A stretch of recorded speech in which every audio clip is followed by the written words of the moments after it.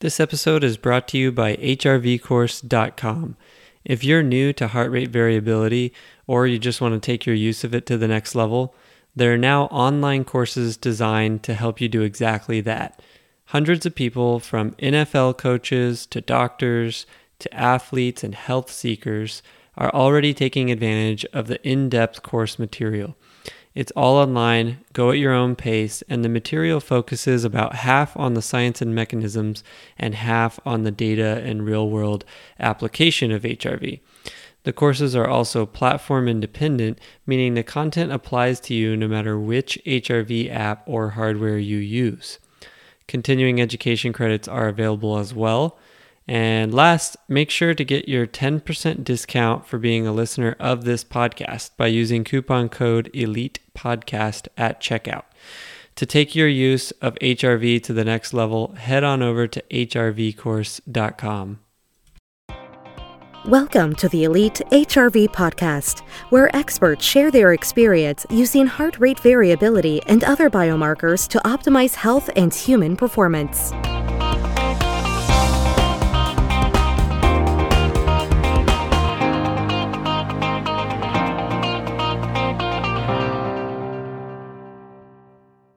Welcome back to the Elite HRV podcast. This is your host, Jason, and today we've got Ed Harold joining us. And Ed, welcome to the show.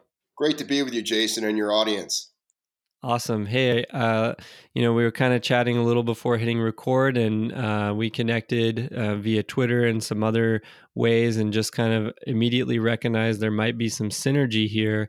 And so I really appreciate you coming onto the show, and we're going to be talking a lot about breath today.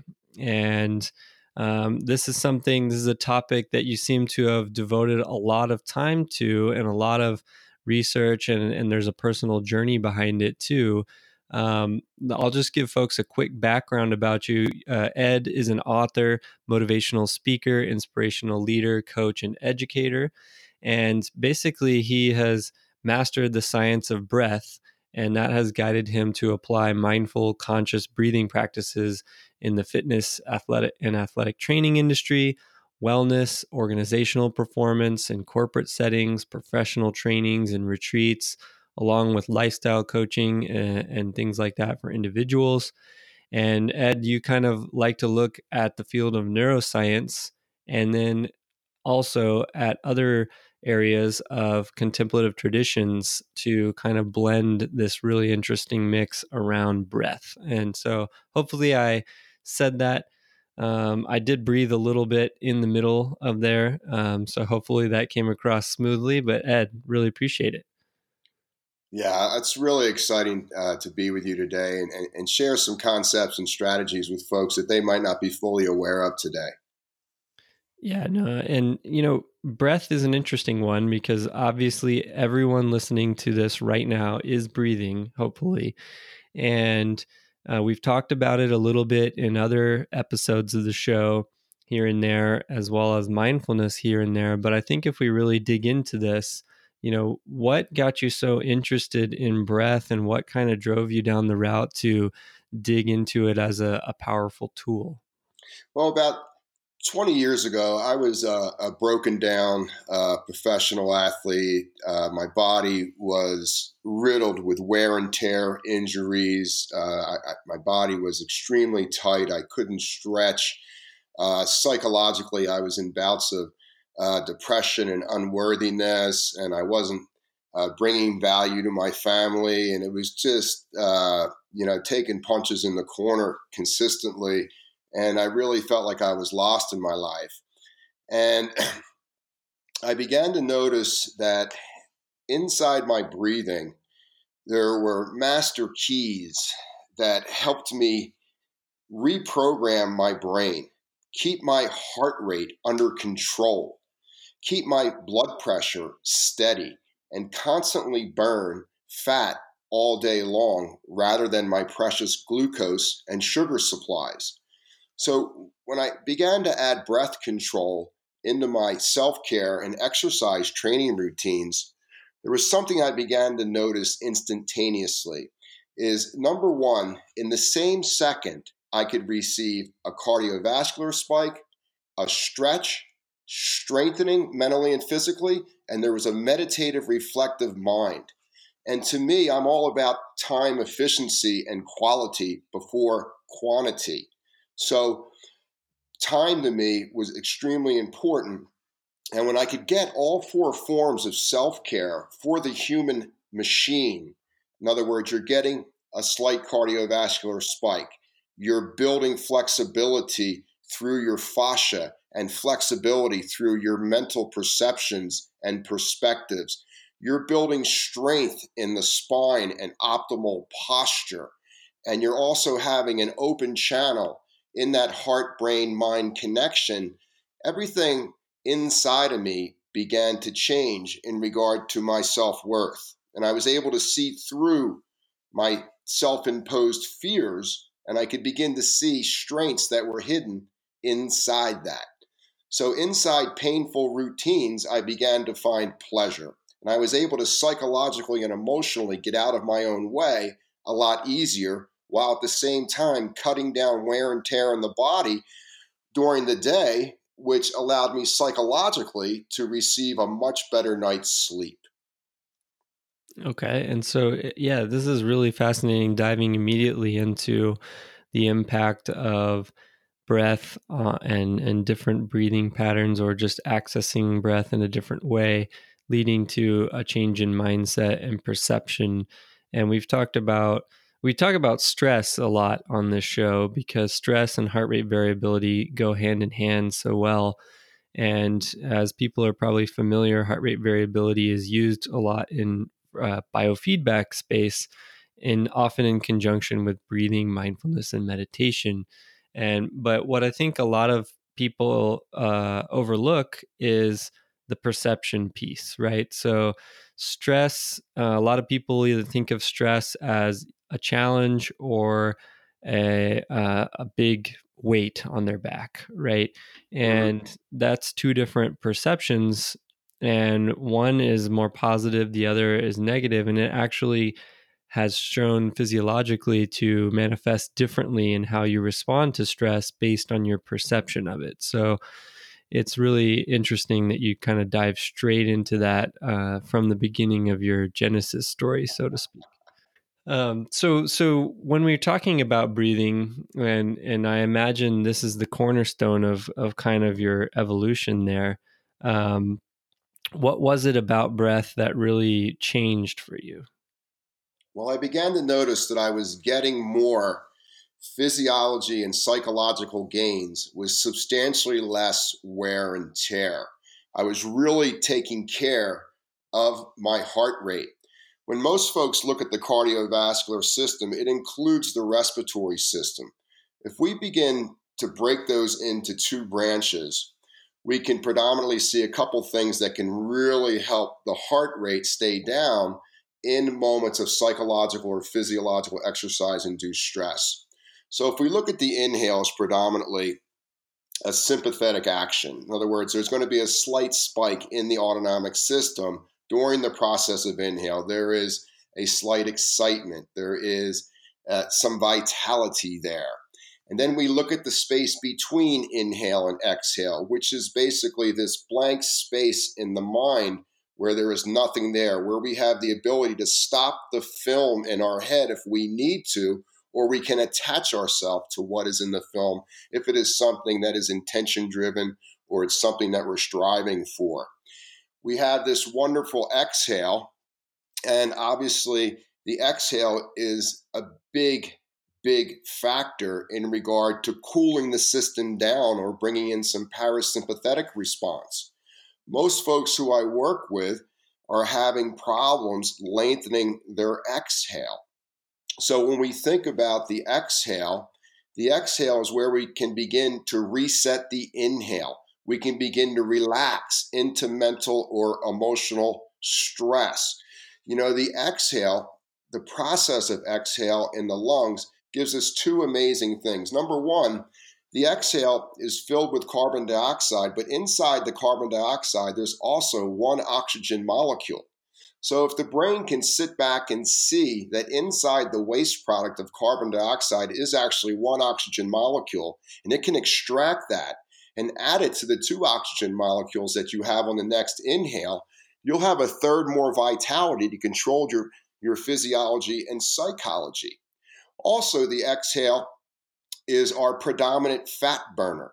Yes, inflammation reduction and fat burning, 80% of this approximately in the average person takes place during the length of the exhale. The other 15 to 20% takes place through excretion, urination, sweat, things like that. So when we're looking about removing toxins, mucus, phlegm, and fat from our gastrointestinal organs, looking to raise alkalinity in our blood and reduce acidity and lower heart rate levels to where we're comfortable, the exhale plays a major, major role in detoxifying ourselves in that moment on every level and then improving the vitality on the next inhale. There's also a gap between the end of the exhale and the initiation of a new inhale. And when you can drop your mind consciously into that blank space, there's amazing creativity. There's amazing intuition there. There's amazing ways to think outside of the box that you can add to the next inhale and kind of expand your psychological bandwidth, your emotional bandwidth horizontally, because we know that in some degree how we feel controls how we think. So getting control of the breath is a wonderful way to get control of our minds. And is this something that, so for folks listening that may be kind of newer to using breath as a tool for different manipulation, so to speak, of physiology and kind of mind body, it seems like that's a really complicated task, basically, to get to the point where you're having specific thoughts between breaths, which, let's be honest, even if you're holding your breath, only gives you about 20 seconds to come to your conclusion, unless you're holding it for a long time. How do you kind of work towards what you're describing? Well, it first starts out as anything. It's a mental skill that is acquired over a period of time. The great part about it is that as soon as you slow down your nostril inhale, the film you're watching in your head begins to slow down. In other words, the faster you breathe, the faster the thoughts will go. The slower you breathe, the more the brain has the opportunity to frame the moment in a way that you have control over your mind. So, slowing the breath down, 2 amazing things are going to happen. Number one, you're going to amplify the phrenic nerve, which is the motor nerve of the diaphragm, and you'll raise the tone of the phrenic nerve, which is going to allow the nerve fibers of the diaphragm to strengthen. And when the diaphragm is strong on the inhale, the first thing we're going to have is wonderful posture. The spine will be as erect as possible. And the mind loves to see an erect spine. The mind and the brain, when they see ourselves rounded or our posture is slightly off, we're using a lot more energy than we need to make a choice. And it's really important what we're choosing because our choices have consequences. So strengthening the diaphragm is going to give you wonderful posture. And number 2, it's a wonderful massage on your gastrointestinal organs, and it's a wonderful massage on your enteric nervous system, which plays such a huge role in autonomic balance. Right. Wow. Yeah. So it starts with just slowing the breath down and being conscious of it as well. So there's a mindfulness aspect that's kind of built in there, is that a lot of times our brains are kind of racing off to the next thing that we have to do, and consciously slowing down breath kind of brings presence and maybe relieves some tension that we might have been holding by worrying about what we need to do next. So Yeah, is that yeah. kind of your experience as well? Does that play a role in this whole process? I think the idea here is to stay present. And most of the time, I think science says about 55 seconds out of every minute, we're not present. We're actually either in a past replaying an old event, or we're on the road somewhere in the future on things that might happen.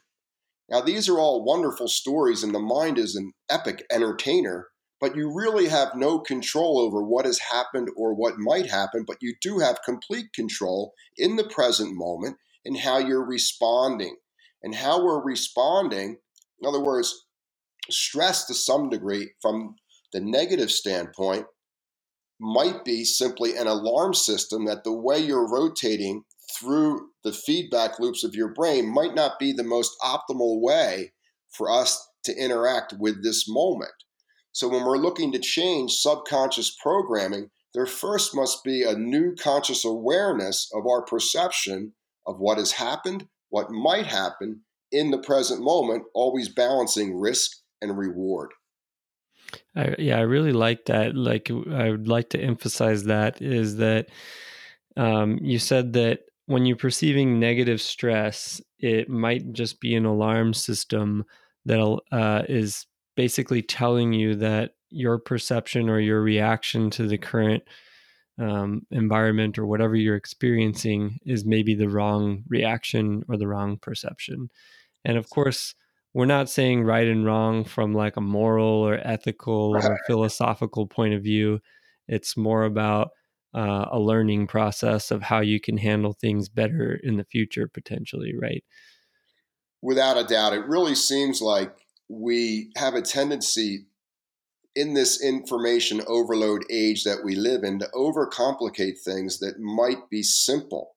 And when the heart rate is up and when the breath is disturbed, to some degree, there's centers of the brain, the amygdala and other areas, the hypothalamus, that are sensing that the environment that we're in isn't safe.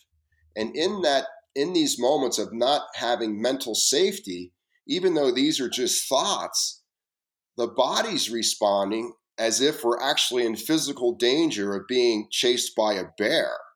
So it's really important that we can authenticate our strengths, authenticate to the best of our ability our liabilities, and try to find the space in between there of unbelievable balance, allowing the heart to have slightly a conversation with the brain that we're okay down here. Mm-hmm.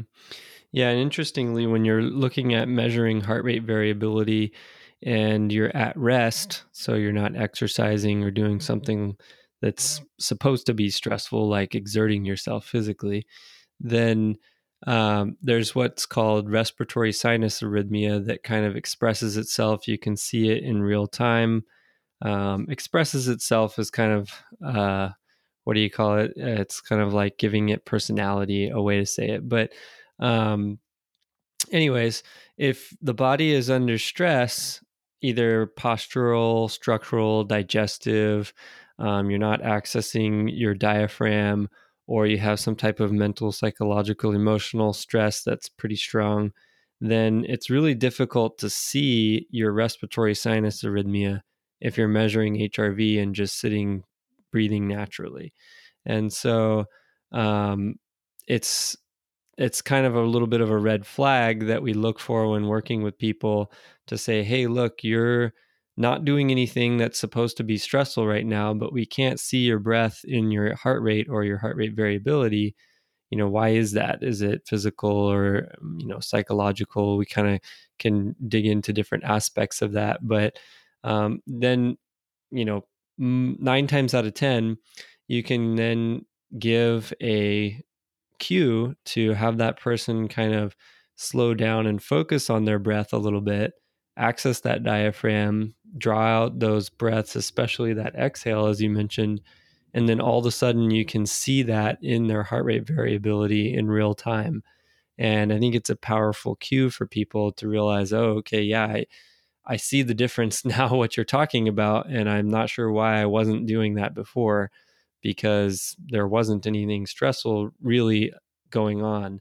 It was either all in your head or there was some accumulation of kind of physical stress, like an injury or a chronic posture issue or something like that. These are wonderful awarenesses because life is an awareness based model. I mean, you can have a lot of education and you can have a lot of wherefore physically, but at the end of the day, either you're aware of it or you're not. And we want to set in motion these creative modes that allow us to get out of our way when we need to. And when you're inhaling through your nose, really slowly, the brain secretes nitric oxide. And this is a natural dilator and anti-inflammatory molecule for the lungs, which clear the alveoli sacs. So you'll have more vitality, you'll have more energy. And who doesn't want to have more energy? I want you to have more energy, but I want it to be calm. And how do we get that energy calm? Well, the vagus nerve plays such a huge role from the core of the gut and the pelvis all the way up through the throat and through the centers of the brain in regard to our level of awareness. And when we can keep the heart rate under control or in moments of stress and just simply be reflective with it rather than react to it the same way we did last time, then we're well on our way of a neuroplastic type of an event. And then that new awareness drops down into the body, and we begin to see maybe the best in ourselves, where in the past we might have seen something less than the best that wasn't true. And in your opinion, is there kind of a point in which some of this becomes a little bit more automatic? So, for example, it's going to be impossible in modern society to be able to be aware of your breath and what's going on with all of that 24/7, or even just the 12 to 18 or whatever, how many hours you're awake. Um, and yeah, just kind of unpack that a little bit with me. Is it always have to be conscious, or can we reap benefits unconsciously, or what does that look like? Well, one of the great things about controlling the breath, whether you're breathing slow through the nostrils, whether you're breathing fast through the nostrils, whether you're incorporating some sort of mouth breathing strategy, one of the great things about all of this is that after you've come out of uh, a breath control routine, you're resetting every system in the mind body connection to take less breaths per minute after the event of breath control, whether it's an exercise, whether it's in a yoga class, whether you're in your car and you're controlling your breath before you get to work. So when you're taking less breaths per minute, there's less acidity and wear and tear and stress on the heart and the gastrointestinal system and the bloodstream. So in that less breaths per minute, your heart rate is going to be more balanced during the day. And when the heart rate is balanced, obviously the psychological activity is going to have greater balance. And when we don't overheat the system during the day, because we're taking less breaths per minute, it's much easier for the brain to begin to shut down when the sun goes down and move from the beta waves into the alpha waves, into those beautiful theta waves. And then you can get a wonderful night's sleep because you've created an environment where in the doing part of the day, you're actually connecting deeper with the human being who's fine all the time. Okay, so then in your experience, how much time do people typically need to spend doing this? Like, let's break this down into a specific example. I really like that you brought up sleep, because I was just interviewed on another podcast yesterday, and they asked what is one thing that most people can improve. And the two things that I gave, of course, to the question of what's one thing, is breath and sleep. And so it's just kind of interesting timing. Breath kind of gives you a very acute, or manipulating your breath gives you a very acute change right in that moment. And then, in my experience with practice, and then with integrating it into subconsciously into other activities, you start to get a lot of residual benefit as well. But then sleep is something that almost everyone could improve. And almost everyone probably knows that also. They're like, I wish I could sleep more. But it's not just about sleeping more, it's improving the quality of that sleep. And there's a term now called sleep hygiene, which is kind of like setting up your environment for optimal sleep. And coming back to the original question on that, is how does this practice integrate with sleep? And do people need to do a practice every night before bed? If so, how long? Maybe we can just talk about that a bit. Well, let's kind of back it up to what's happening in the morning. Okay. So, as soon as I open my eyes in the morning, the first thing I do is I psychologically get excited with gratitude. I just have this opportunity to go out there and be the best I possibly can be and bring value to myself and everyone who I'm going to come in contact with on the planet during my waking hours. And I begin to slow my breath down almost immediately in the morning so I get psychologically and physiologically as grounded as possible before I begin my morning routine.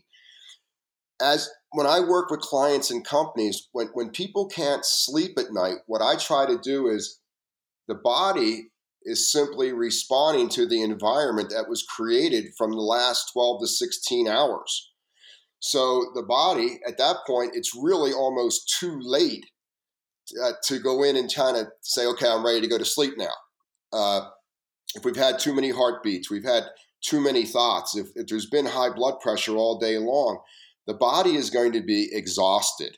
And the brain requires vitality from the body for it to feel safe enough in the sleep protocol for it to unwind completely because it senses danger, even though actually we're not in danger.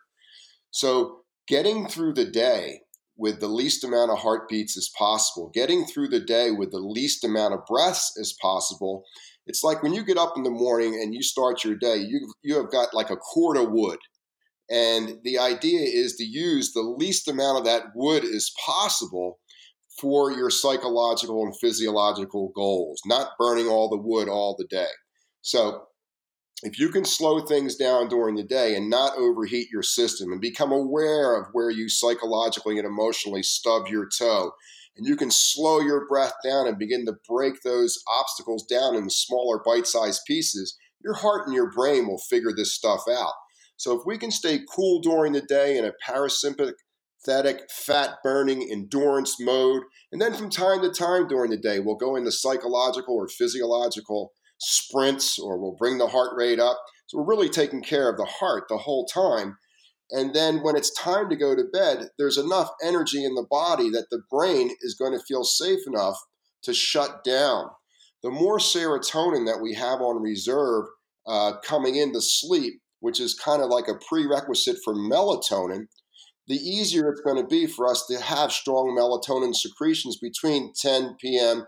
and 2 a.m. And then when the melatonin secretions stop, you have serotonin on supply so that you can fall back asleep.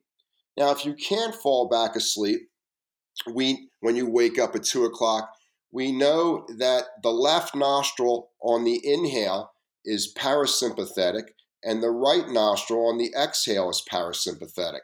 So if you simply noticed I've awakened at night and not have a stressful response that the sky is falling and poor me and all this victimhood, if you can just say, okay, I've awakened for a reason, I'd like to get back to sleep right now, and you can control the breathing with your fingers, and you can inhale up the left nostril slowly and exhale down the right nostril slowly. What you'll do is you'll shut off the adrenaline receptors in the right nostril that feed the left cortex, and the left nostril on the exhale on the opposite side. And you'll shut off the adrenaline and cortisol, and you'll begin to secrete neurochemistry that'll get you back to sleep in less than 10 breaths. Wow, that's fast. Yeah, that I actually have found that if I do wake up at night, that basically being at peace with the fact that that happens is half the battle to getting back to sleep, and not worrying about the fact that your sleep got disrupted or something like that. But that's really neat to have another tool in the toolkit, which I'm going to try now if I do. Fortunately, I've figured out sleep fairly well, but it's not always perfect, so to speak. But yeah, I'm excited to give that a try. So inhale through the left nostril and exhale through the right nostril. And do it as slowly as possible, Jason, because you don't want to agitate the mind. You know, when things are done slowly, there's a sense of calm that's taking place between the heart and the brain. And, you know, if we've awakened in the middle of the night and the first thing we want to do is start a war, that is going to stimulate all sorts of neurochemistry and physiological reactions that are going to stimulate being awake. Another way of falling back asleep is simply riding that exhale down and then pausing for a 2 count before you inhale again. So if you look at the exhale as a parasympathetic action hormonally and from a neurochemistry standpoint, and then you pause at the end without straining the next inhale. You don't want to rush it or have it come in really fast and agitate the mind. If you have a slow motion exhale with just the 2 count holding out, you will amplify the parasympathetic qualities from a neurological and a physiological standpoint. Much like the opposite way, when you get up in the morning, if you have a slow motion inhale and you hold the breath in for a 2 count, you're going to stimulate sympathetic activity and spike the mind in the higher levels of creativity and concentration and focus. Mm-hmm. And speaking of some of those activities, do you have experience or do you recommend any specific types of breathing patterns or anything when you are trying to perform different tasks? I mean, we can kind of break that into more mentally demanding tasks and then more physically demanding tasks like exercise. Yeah. So in exercise, the first thing we want to do is we want to stop mouth breathing. The body is designed, we're all born as nostril breathers. Uh, every animal on earth is breathing through its nose its entire life, and it only breathes through its mouth when it's hunting or when it's being hunted to remove itself from danger. Now, we can take animals and we can move them out of their natural environments and they'll pant, but predominantly, this is a general rule of thumb. The DNA is designed to nostril breathe. It creates structure physiologically and psychologically. So when you think about the breathing, the first thing we want to do athletically is we want to lengthen that exhale in the process of warm up. And this will drop you down into the gut quickly, and you'll begin to get heat from your gastrointestinal organs. The digestive enzymes and heat that comes from these organs is a lot hotter than lactic acid.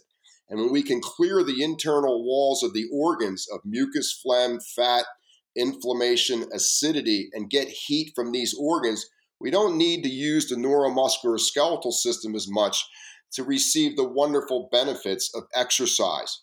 So when you begin the exercise process, lengthen that exhale and notice if you don't start to sweat 90 seconds or 2 minutes into it and you're not really activating substantial amount of neuromuscular skeletal activity, so there's not a lot of wear and tear in your joints. You're not just incinerating muscle mass because your ego wants to. You're dropping down into the core of your emotions, the core of who you are. And when you're getting this longer exhale in the process of workout in the beginning, when you're done, you start to feel amazing because it's almost like you're flooding the nervous system with parasympathetic activity so that when your heart rate does go up higher in your workout, it doesn't stay high as long.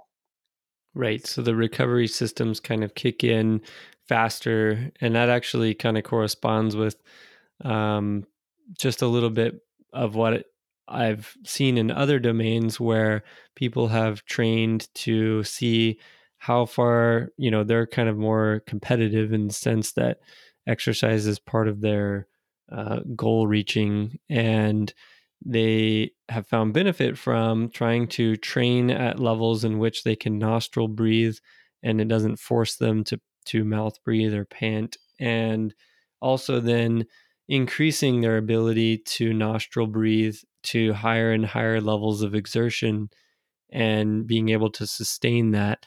They've seen benefit in that, translating to then kind of better aerobic efficiency and things like that. So it's kind of interesting to hear both sides of that equation going into it. But so nostril breathing during exercise, and of course there's going to be little bouts where you may do a sprint or something like that, and then you're just getting oxygen through every way that you can, breathing in through your ears if you could. But Yeah. and then the goal there is, from what I'm hearing, is to then try to return to the ability to nostril breathe as soon as possible and calm the system down. See, here's a couple landmarks here. So when you begin your workout, the first thing you want to do is you want to double the length of the exhale. So if you're inhaling for, say, a 5 count, exhale for a 10 count. And if you think about the inhale and exhale, they kind of cosmically pull on each other from a physiological standpoint. So the longer you can exhale, the more you can deflate your lungs, the more you can push the diaphragm up towards the collarbone, the greater recoil you're going to have it to take in more energy on the next inhale. So the first few minutes, stay on the exhale. And then after that, inhale, hold the breath in, and go through several minutes of that, and then exhale as long as you can. And then inhale, hold the breath in, exhale, hold the breath out. And you'll go through maybe 5 to 10 minutes of this. And this just sets the table for cerebrally and physiologically an amazing workout with less wear and tear. Now, when you start to feel like you're going to make that transition to mouth breathe, when you've overloaded the system temporarily because the ego has brought you physiologically into a gap that you're not ready for yet, what you'll do there is you'll take 2 or 3 really quick breaths through your nose. And this will reset the carbon dioxide and oxygen levels. This will reset the autonomic and cardiovascular system. And then you'll be able to reestablish yourself back into that nostril breath. You know, when you're exhaling longer than your inhale, immediately right there, the brain will trigger the body to burn its fat stores. The brain will feel safe enough for the body to release what it stores down at its core level. When the brain sees the exhale being shorter than the inhale, it senses fear. It's very primitive. It's like a Neanderthal man.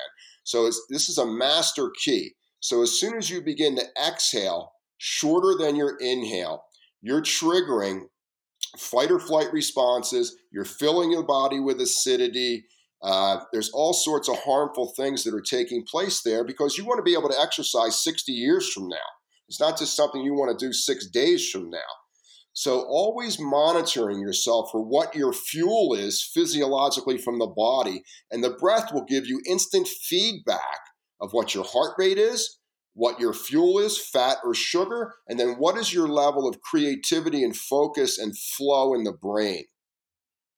Wow. Yeah. And, you know, as for folks listening, it's definitely um, will be interesting the next time you exercise to be conscious of your breathing patterns.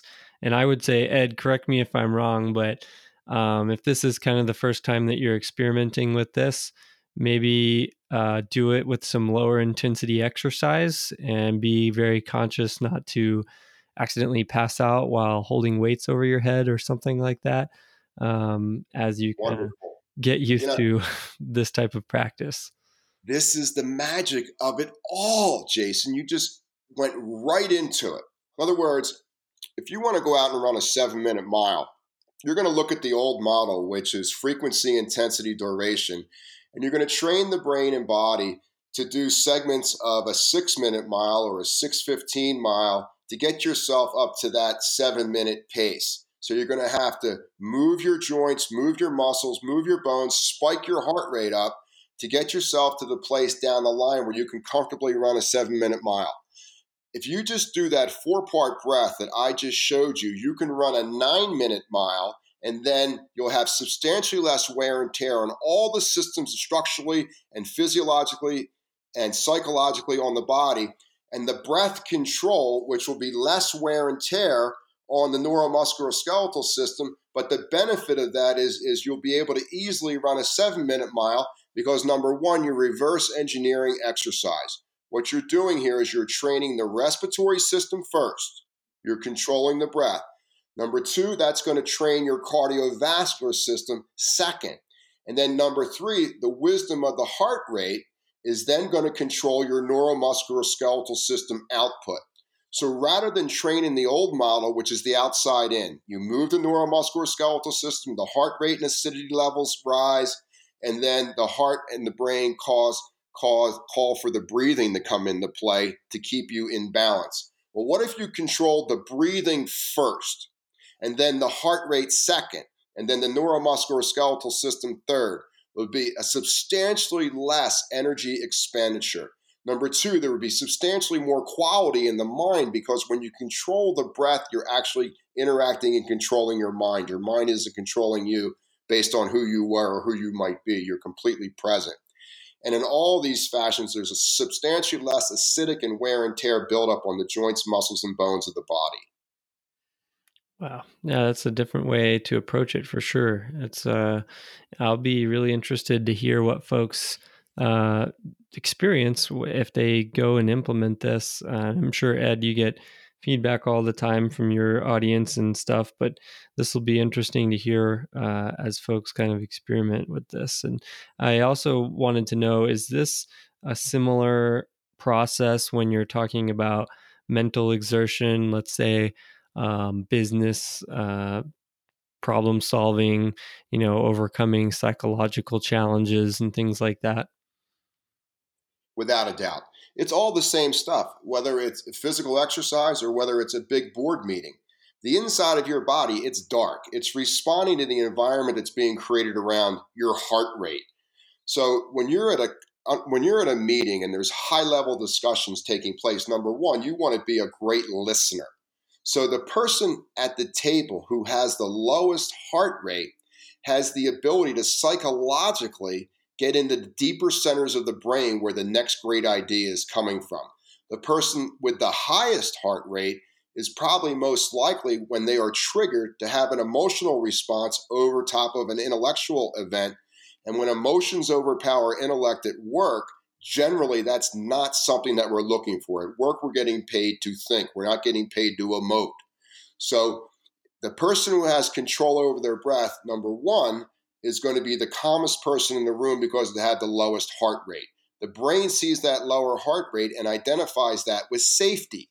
And when the brain senses safety, the higher learning centers are going to activate, and there'll be so many more choices in regard to the old consequences. So again, it segues very, very easy from an endurance or sprint athletic routine into an endurance and sprint mental routine in the corporate environment. It's the same stuff.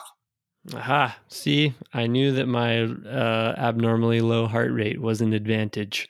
There's a um, reason why we have two ears and one mouth. And, when the heart rate gets up over 70%, I think there's some pretty good science out there that the brain will immediately revert back in the old subconscious programming on how to move forward. In other words, you're simply repeating something that has either been familiar or in a helpful way or unhelpful way in the past. You're not creating the next greatness, the next paradigm of your physical, mental, emotional skill sets. So when you can keep that heart rate down, whether it's an exercise or whether it's in the corporate boardroom, the brain is immediately neuroplastic and more mindful of what the actual opportunity is in this moment to grow.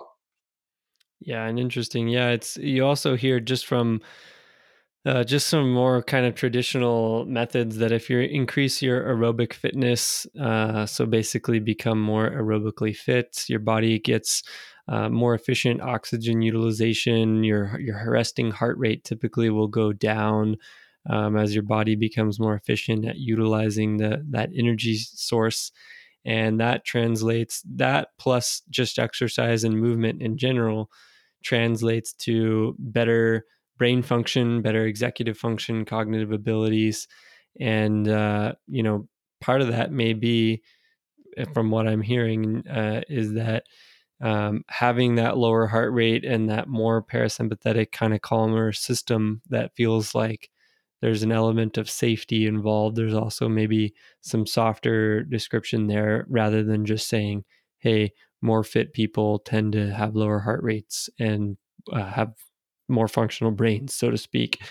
Is that there's a blend there. There's a lot of things going on and a lot of contributors to that. But across the board, it seems like having control of your breath, not panting, shallow breathing during a meeting, or having your heart rate escalate during a psychologically engaging activity may help you perform more critical thinking, or perform better for critical thinking and less kind of reactive knee-jerk responses to what you're experiencing. Does that sound correct?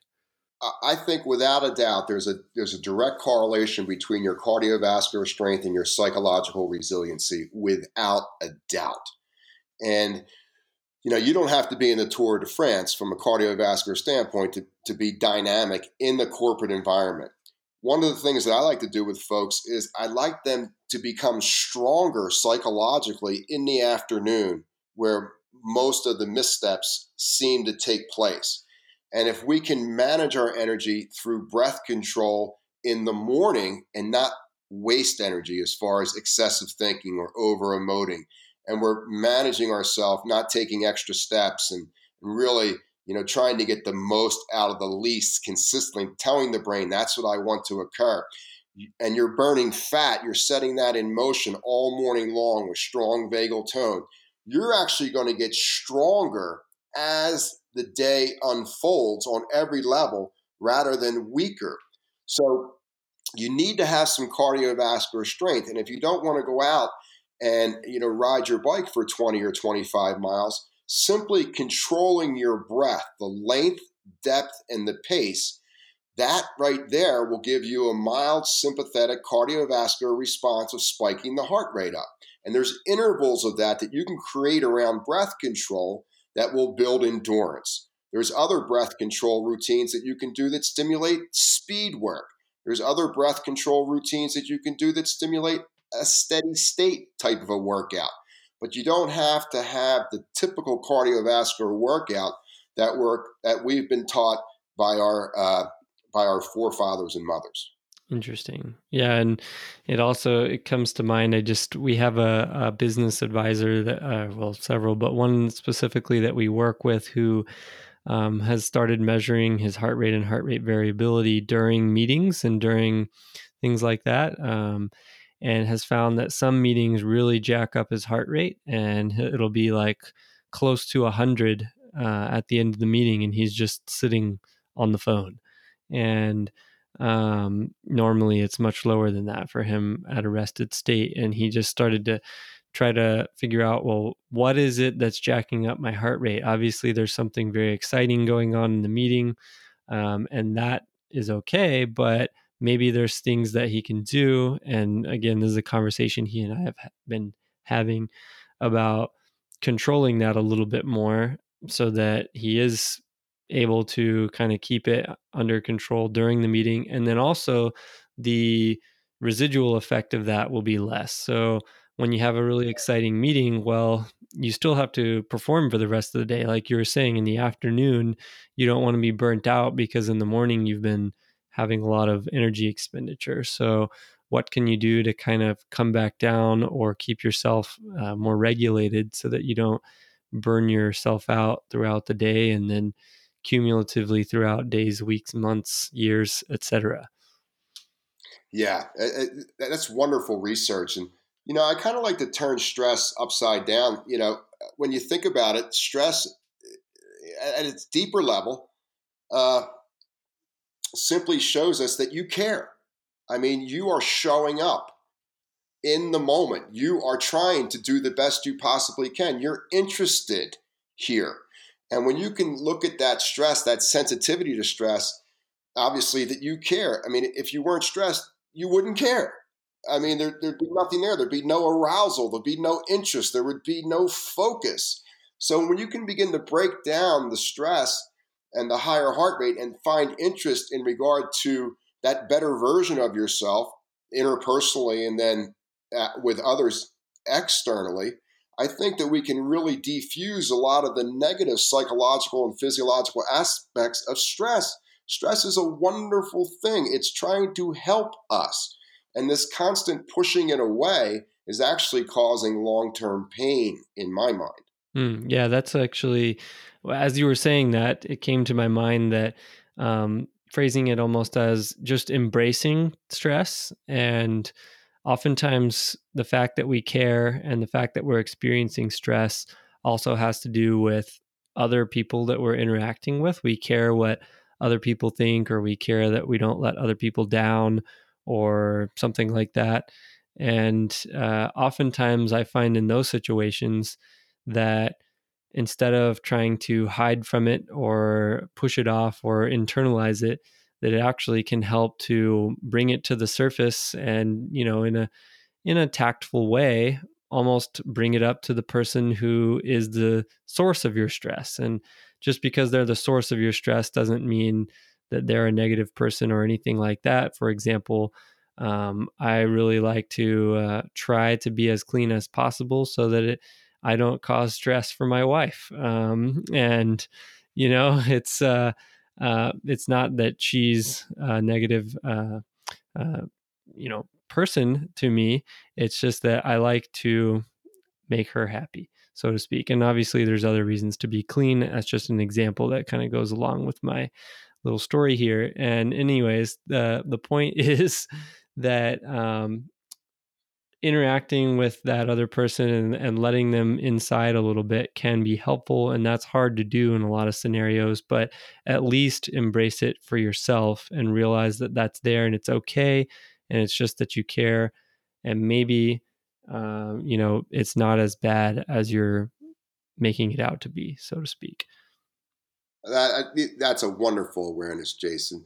When I'm really grounded and I get stressed, I get kind of excited because I know I'm going to learn something new.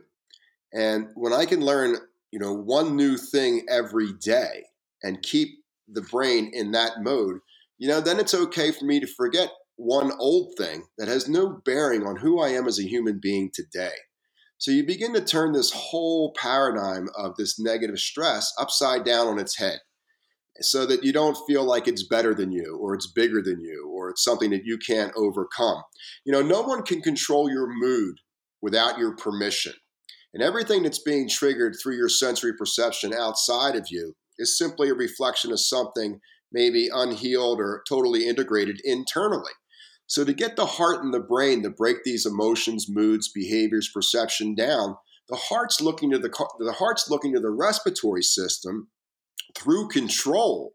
In other words, if you can control your breath in the foreground of your mind, in the back of the house, what you're actually doing is you're controlling your neurochemistry. And we want to feel like we have some free will in regard to how we interact with the mind. And if you don't use your free will with control over time, as energy levels drop, you'll notice it turns into fear will. Free will versus fear will. I really like that. Yeah.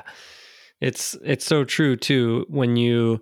It's in the moment, it's sometimes hard to overcome the natural kind of fearful or negative stressful response that we have. But there's a lot of power, I think, in looking back on a situation introspectively and seeing, okay, maybe I had an argument with somebody. Well, maybe I still think I'm right. That's fine. You can just acknowledge that, put that aside. The fact that you had an argument with somebody, and I'm not talking about like a cordial debate or a debate is one different thing than an argument. An argument kind of insinuates that there was like a negative outcome, basically. Right.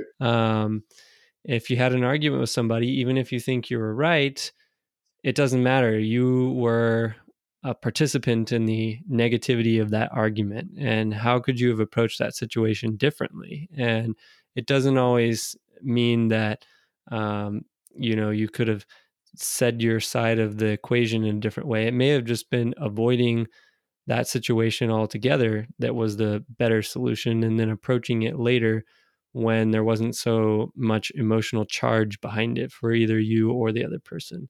There's a million different scenarios that you could run through to figure out how you could handle something better. And the point is not to be perfect or to never have arguments or anything like that. It's just to, over time, learn more about yourself and learn how to communicate with others or learn how to interact with the world in such a way that doesn't increase your negative stress load over time, right? So the more, Yeah. and then that then leaves more energy that you can put towards more positive activities or getting your point across in a more convincing way. Yeah, it's so hard to stay positive when we're exhausted. We're all going through this huge transformation, all of us individually and collectively. There's information overload. There's so much going on. Our sensory perception is wired, picking up information like it never has in the past of human culture. So when you think about the dynamics of the upper gut and the activity there of the diaphragm, obviously vertically moving down on the inhale and then pushing back up on the exhale, that vertical up and down movement. Then you have all the tentacles of the vagus nerve, which keeps the internal walls of the organs free of excessive inflammation and fat, because we know that emotional molecules are stored in fat. And when emotions overpower intellect, obviously there's going to be an aggressive or defensive stance there. And that might be needed in the moment for safety, but most of the time it isn't. And we can keep the solar plexus of the body clean, and we can keep the organs inside clear. We can keep our emotions down in our gut. We can keep our head up in the clouds, creating new ideas. And the heart is there in the middle, just like this master communicator, which understands all the qualities of emotions. It remembers the depths of the brain and all the knowledge that's stored inside this amazing organ. And the heart is never scared. After we go through these psychological events where something's happened that we would have preferred not to, and we feel a little shame or maybe a little guilt, and like, I was better than that. If we can train through breath control and mental awareness to go to the heart first, the heart isn't afraid. There's the anatomical heart, and then there's kind of like this spiritual grandmother or grandfather in the heart. And it's always neutral or positive. It alerts us when the ego might be hijacking your goodness, and you have the ability to check yourself really quickly before maybe you communicate something out in the field that in the past you might have, and you just sit on it and hold it inside you for a moment and let it shift. Mm. That kind of reminds me too of just taking a moment to check in before you engage in an activity. So Yeah. some activities require more that than others. But for example, if you're walking by the break room at work and there's a pile of donuts and you know you don't want to go there, but they're drawing you in, is Yeah. just to take a moment to do 5 or 10 deep breaths and say during that time, let yourself reset, let your physiology become aware of itself, and just ask yourself if it's worth it, basically. And a lot of times what you'll find is, oh, maybe I'm just dehydrated and I need to drink some water. And then I don't really actually need the donuts. And the same could be said for going into an argument. It's like, okay, I feel that the situation is escalating. If I take a few deep breaths and think about, is this the right time to address this issue or not? Maybe I can just wait, and it's not life or death for me to address this right now until there's a better moment later.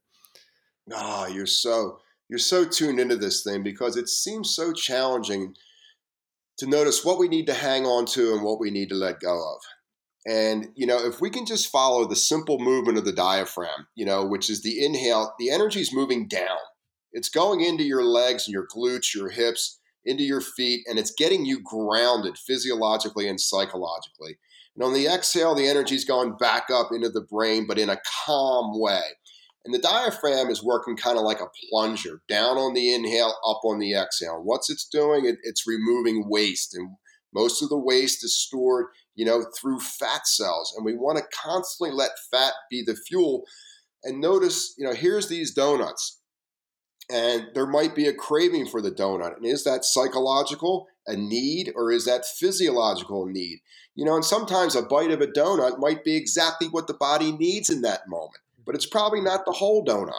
So just being mindful of, what the actual need of the body is in that moment rather than the mind.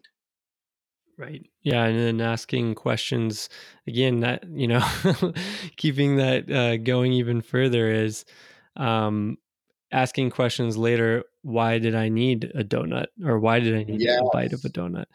Uh, If you want to change where you are in your life, obviously you're responding to answers that are coming out out of the brain into the mind, and to change answers, you have to be relaxed enough for questions to form, because when you reach that point of choice, if it's just the same old answer, it's going to be the same old choice.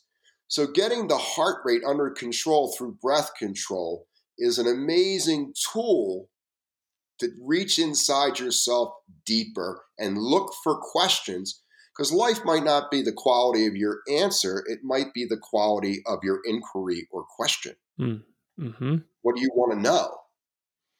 And, just kind of coming full circle to the concept of becoming present and mindful is that when you're constantly inundated with the noise and demands of the external world, it's really difficult to ask those questions or take the time to introspect and see what's going on inside with yourself. And then that can really be when you wake up with your mind buzzing in the middle of the night because you didn't dedicate enough time during the day to figuring out things that are on your mind, or just figuring out how you could have handled something better, or coming to peace with it, or whatever it is.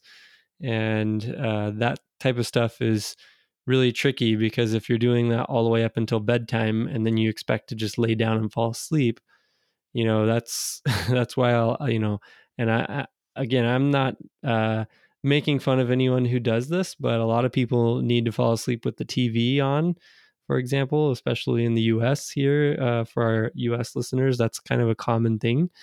And I understand that if your brain is going all the way up until bedtime, it's hard to shut it off. And having that may be a nice band aid to help you fall asleep. But ultimately, it's just kind of covering up a deeper issue, I think, and in my experience.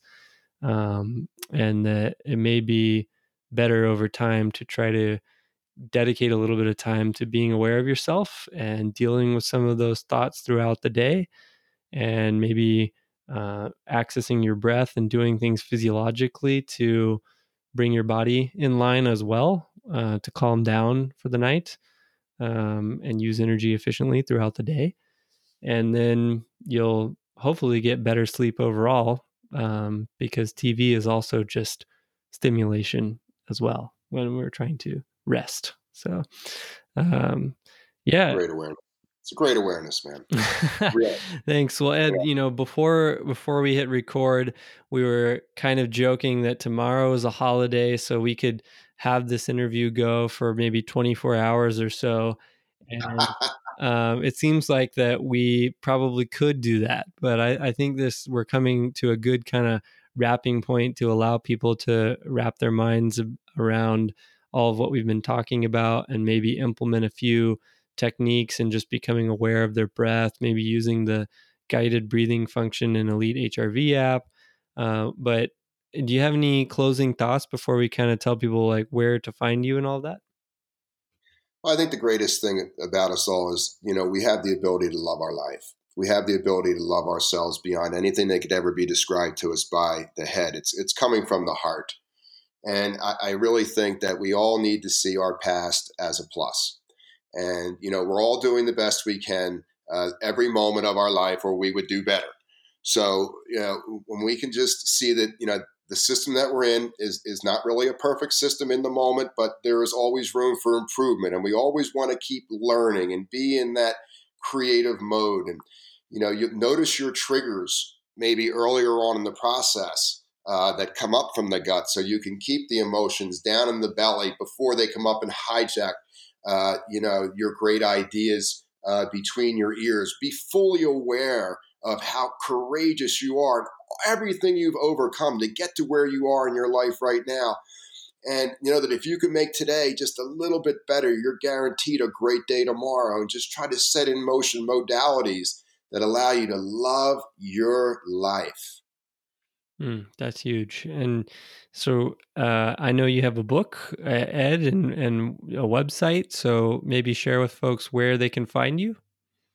Yeah, I have a book called Life with Breath, and it has a 30-day structured breathing program in there that's open to everyone. And I think everyone will get something out of the 30-day program, either athletically or corporately, or from relationships that we're involved in. There's a lot of really good science in the book about heart rate variability and other autonomic functions, psychological, digestive functions that can really help us live a vibrant life all the way to the end of the road. And there's also a little bit about my story, about how I segued into this opportunity to kind of blend the Eastern and Western techniques in regard to making my journey the best it possibly can be, and then hopefully making yours a little bit better. You can get me at gobegreat.com. It's a wonderful website that has a ton of science and research. It also has hundreds of blogs in regard to just motivating folks to see the best in themselves where in the past they might not have. I also have an Ed TV channel where I have about 600 television shows inside the channel for a small monthly fee, which are designed for personal growth, physically, mentally, emotionally, spiritually, so that we can get out of our own way and smile as much as we possibly can at the end of the line. Awesome. Well, Ed, hey, I really appreciate you coming on, sharing your time with us, sharing those precious breaths with us, and shedding light on some of these situations where a lot of us have more control over the situation than we realize. And if not the external situation, we definitely have more control over how we respond to it and what's going on internally than we often realize. So very much appreciate this. I'd be happy to share this with everyone and look forward to communicating again with you soon. Thank you so much, Jason. It was great to be with you. You're a wonderful interviewer, and I'm really proud of all the work you're doing in regard to helping people physically, mentally, on every level to just really, enjoy these cycles of life. Awesome. Well, I appreciate that, Ed. Thanks, and we'll call it a wrap there. Appreciate it. Thank you, buddy.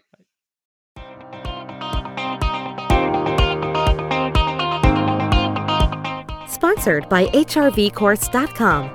Truly understand the science and mechanisms behind heart rate variability and how to apply them towards your goals. Use discount code ELITEPODCAST for 10% off your first HRV course. That's all one word, Elite Podcast. Visit HRVcourse.com to get access today.